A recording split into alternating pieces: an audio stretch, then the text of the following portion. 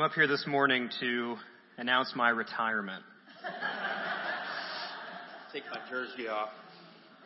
Just been a cycle of pain and rehab, and yeah. I don't have as much money as Andrew Luck, so. Well, in all seriousness, all good things must come to an end, including Andrew Luck's football career. But all good things must come to an end, including our luxurious summer in Rome. And we've covered a lot of ground, and we've seen many memorable sights. So like you do when your vacation comes to an end, let's scroll through and remember some of the places that we've been. So for example, in Romans chapter 1, we saw Paul's famous declaration that he is not ashamed of the gospel, because in it the righteousness of God is revealed. And then from chapter 1 all the way into part of chapter 3, Paul makes it clear that all people need this good news. And that's because all people have sinned. All have fallen short of God's glory, and all deserve God's wrath. And then at the end of chapter 3, Paul finally elaborates on what exactly this good news is. This good news is the great exchange of Jesus' perfect righteousness credited to our accounts, because our sin was counted to him on the cross. In chapter 4, Paul made it clear that all who believe in Jesus, Jew or Gentile, are reconciled to God by faith alone, not by works.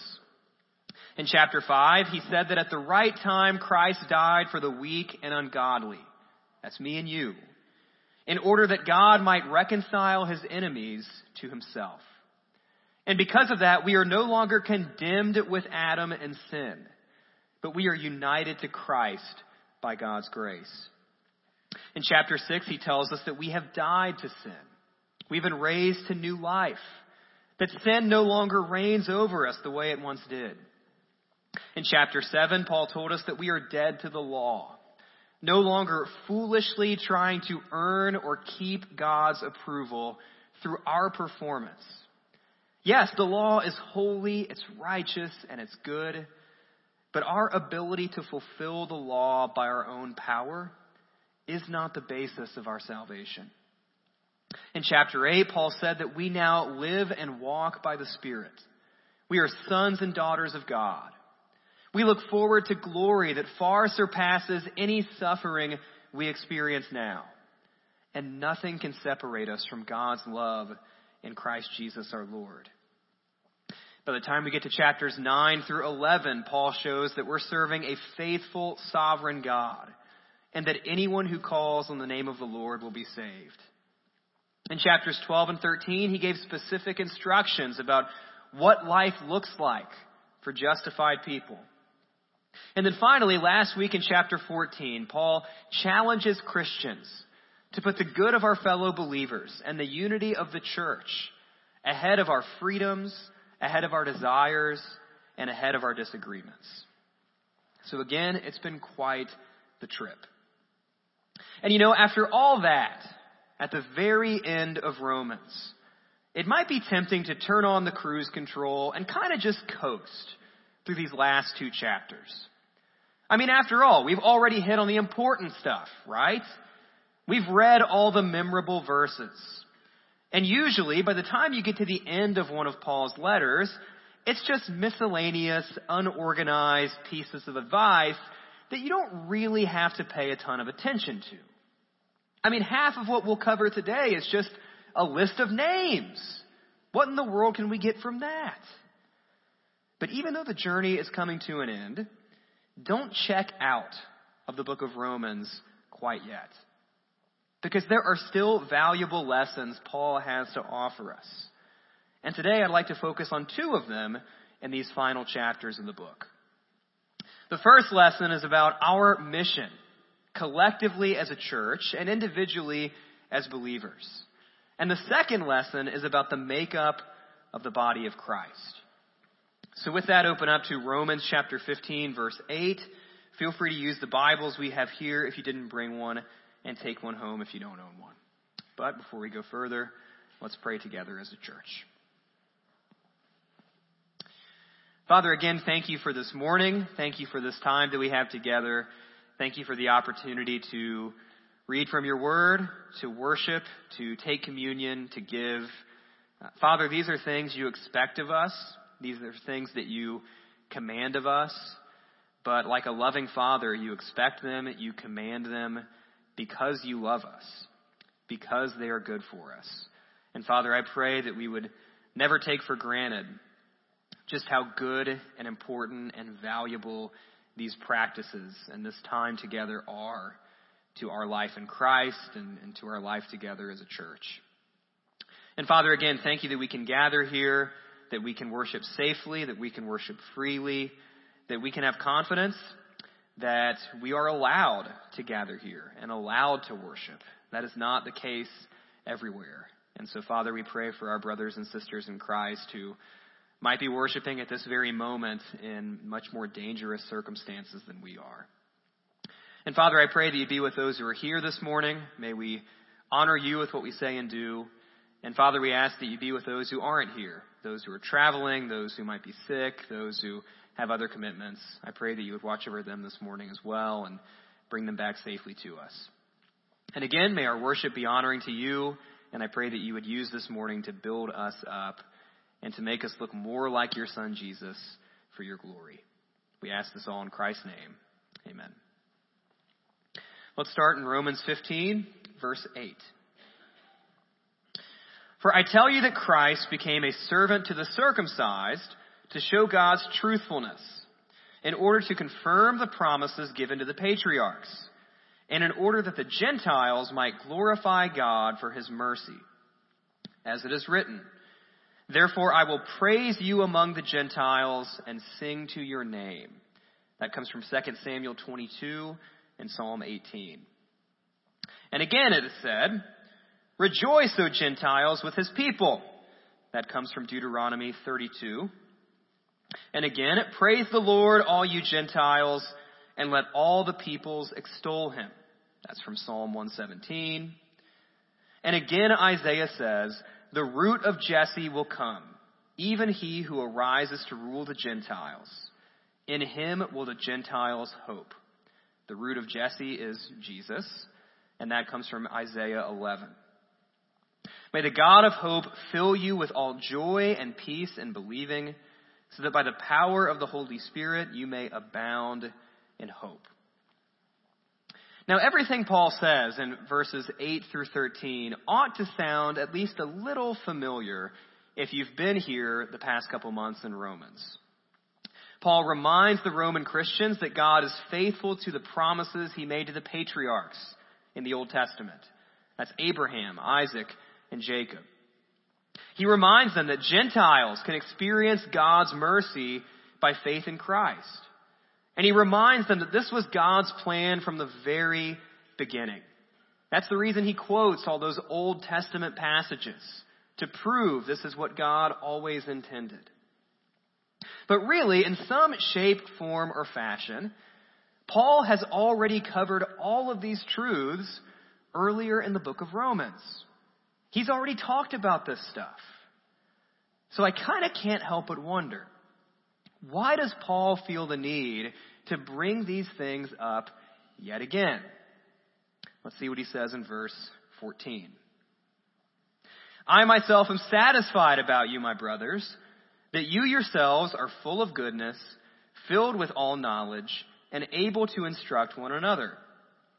But on some points I have written to you very boldly by way of reminder, because of the grace given me by God to be a minister of Christ Jesus to the Gentiles, and the priestly service of the gospel of God, so that the offering of the Gentiles may be acceptable, sanctified by the Holy Spirit. In Christ Jesus, then, I have reason to be proud of my work for God. For I will not venture to speak of anything except what Christ has accomplished through me to bring the Gentiles to obedience, by word and deed, by the power of signs and wonders, by the power of the Spirit of God, so that from Jerusalem and all the way around to Illyricum, I have fulfilled the ministry of the gospel of Christ. And thus I make it my ambition to preach the gospel, not where Christ has already been named, lest I build on someone else's foundation. But, as it is written, those who have never been told of him will see, and those who have never heard will understand. So yet again, this is stuff that we kind of already know. Paul's covered it. You're the apostle to the Gentiles. Yes, we've heard. You fulfilled your ministry in and around Jerusalem, the Mediterranean, mainly through planting churches. Again, that is great. And you don't want to build on someone else's foundation with your preaching. You'd like to take the gospel to people who haven't heard it yet. That is admirable, Paul. We salute you for that. But again, we kind of already know this stuff. So why do you feel the need to bring it up with us again? Well, hold on a minute. Because if you think about it, you might be able to tell what Paul is doing. You might start to see where Paul is going. Not to sound crass, but what Paul is doing here is setting up a sales pitch. He's getting ready to ask for something. He is prepping the Romans for his request. So maybe you've heard something like this before from your kids.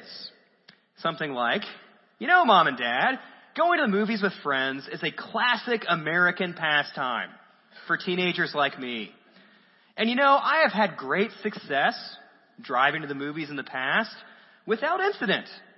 And there are so many movies out there that I haven't seen. So many theaters I haven't been to. So many memories that haven't been made yet. And by that time, as a parent, you already know what's coming. You know all that's left is the request. So, Mom, Dad, can I have $20? Or possibly, Mom, Dad, can I borrow the car? Well, Paul is doing the same thing. He's setting up the sales pitch. He's reminding the Romans of God's plan for the Gentiles. He's reminding them of his calling as the apostle to the Gentiles. And he's reminding them of his desire, even his ambition. The word ambition is used there. His ambition to preach the gospel where it hasn't been heard. He reminds the Romans of all these things to set up the request that he's about to make of them. And we see that in verse 22. This is the reason why I have so often been hindered from coming to you.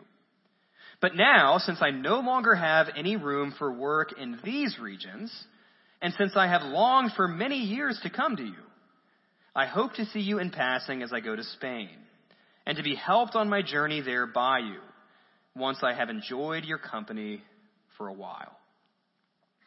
So there's the request. Paul asks that the church in Rome assist him on his big missionary journey to Spain. Now, if you remember back to week 1 when we set up the book of Romans, we said that Paul has not technically visited the church in Rome yet. He knows a pretty good number of people there, but he hasn't been there on an official visit as the Apostle Paul.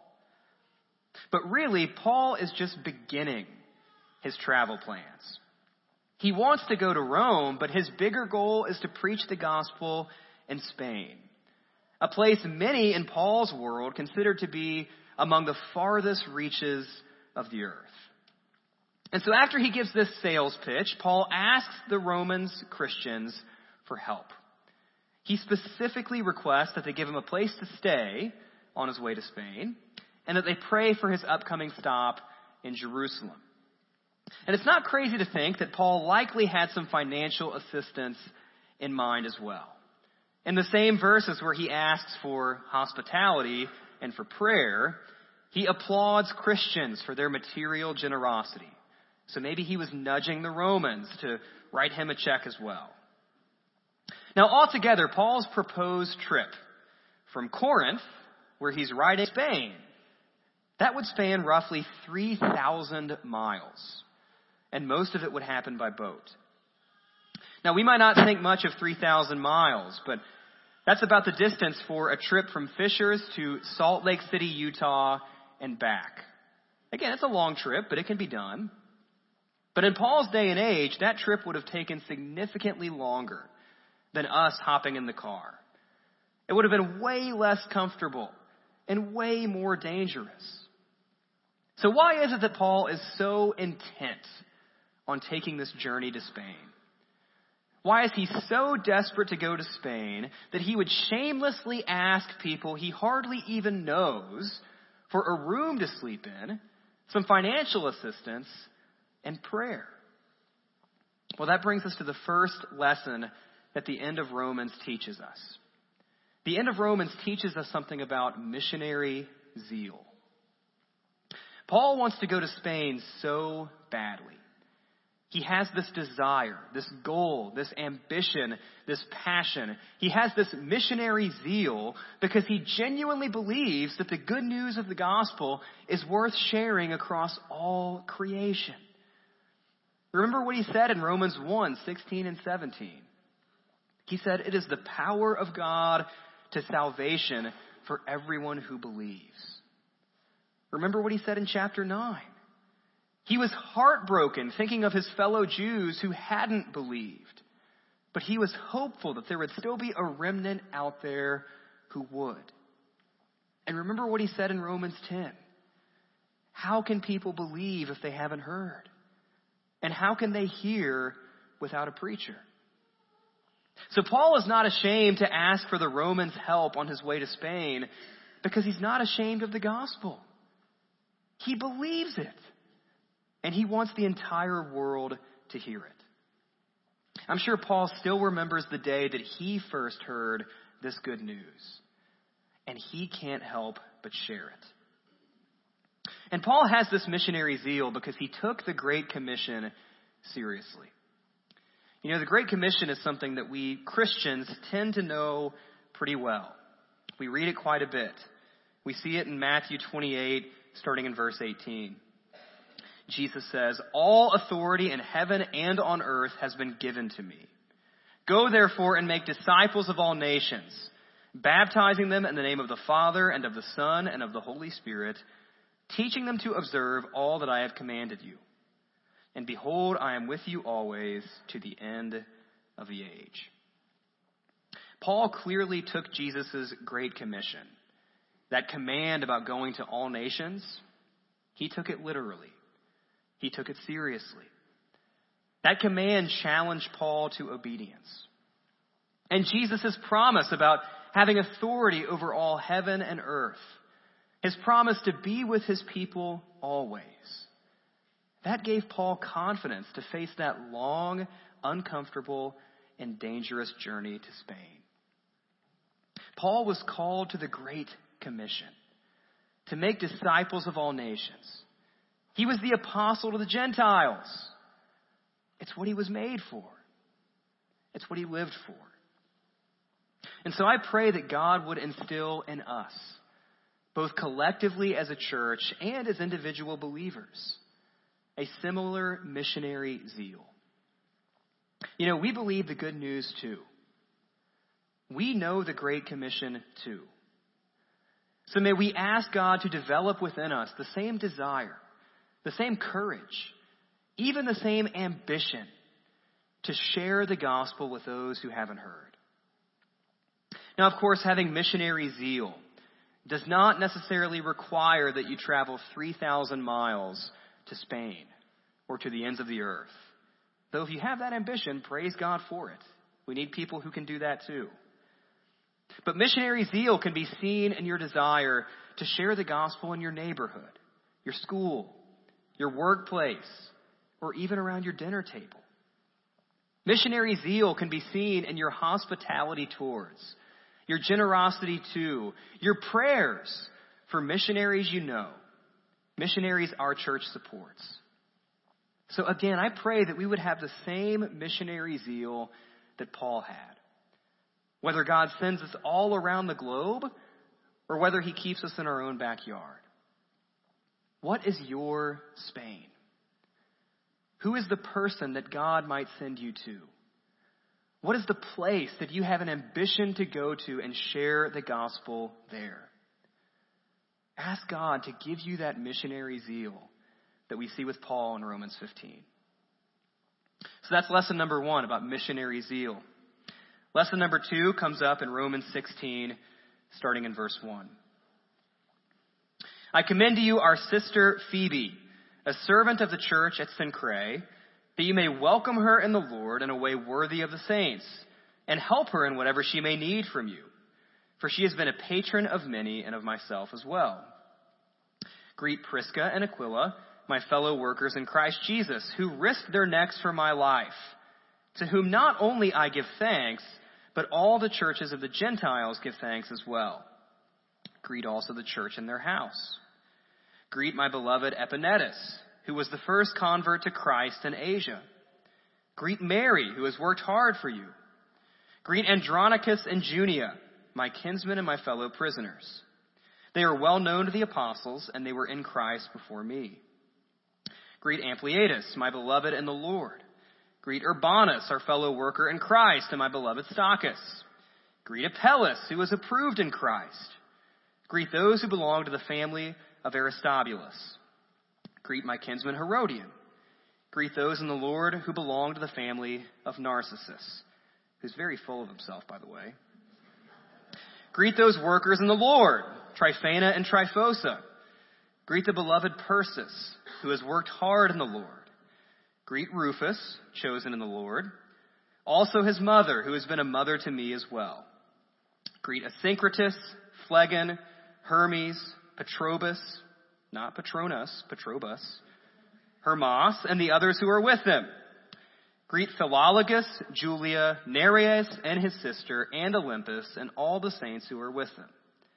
Greet one another with a holy kiss. All the churches of Christ greet you. Now, why would I waste your time reading a list of names? I mean, what can we possibly learn from Romans 16, 1 through 16? Well, maybe more than you expect. Because this list of names teaches us that we do not labor for the Lord alone. It took a village for ministry to happen in the early church, and that is still true today.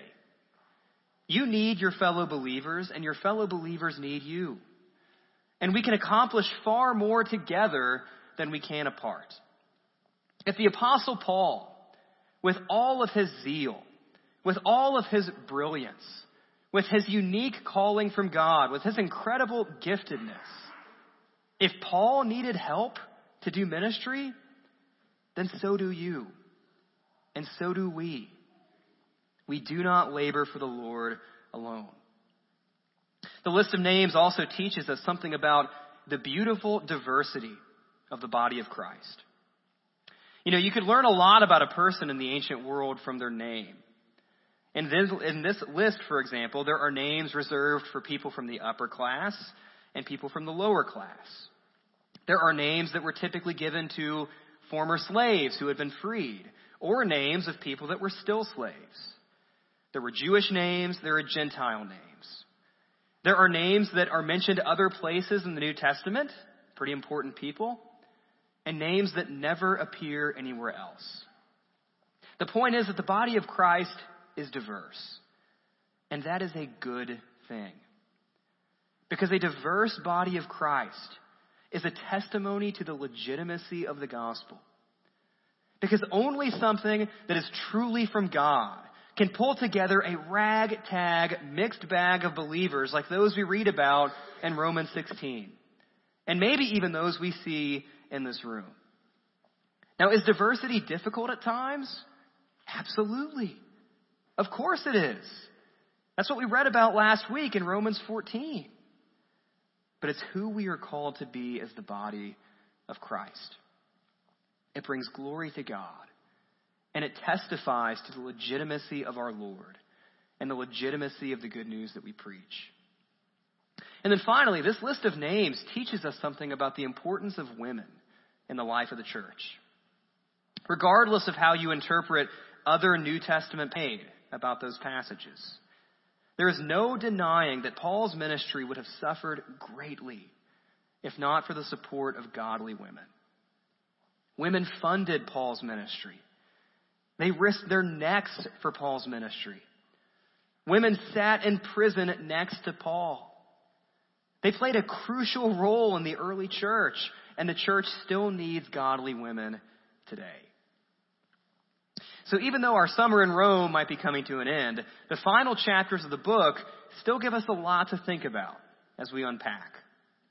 And so again, I pray that we would be challenged and inspired by Paul's missionary zeal, and that God would develop within us a missionary zeal of our own.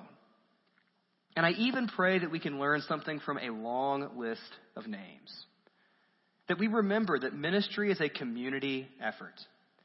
That the body of Christ is part of what makes the church beautiful, the gospel credible. Its diversity is glorious. And may we remember that women play a crucial role in the church's mission. Not just back in Paul's day, but in this church as well. So again, never just skim through the end of a New Testament book, because you might just miss a gold mine of wisdom. Now, in the final verses of Romans, Paul gives much of his usual guidance. He warns these believers about the dangers of false teachers.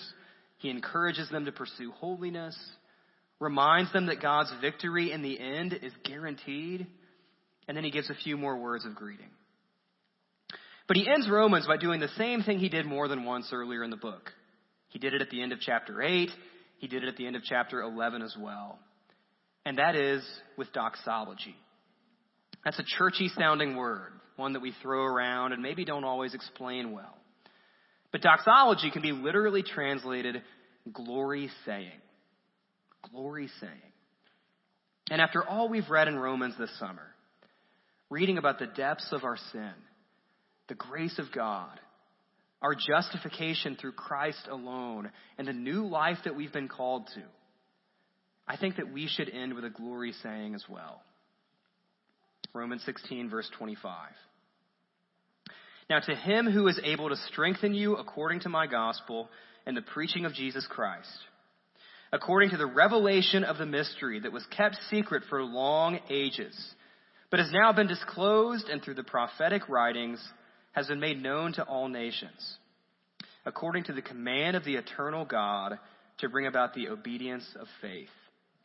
To the only wise God be glory forevermore through Jesus Christ. Amen. Let's pray. Father, thank you for this morning. Thank you for this time that we've had together.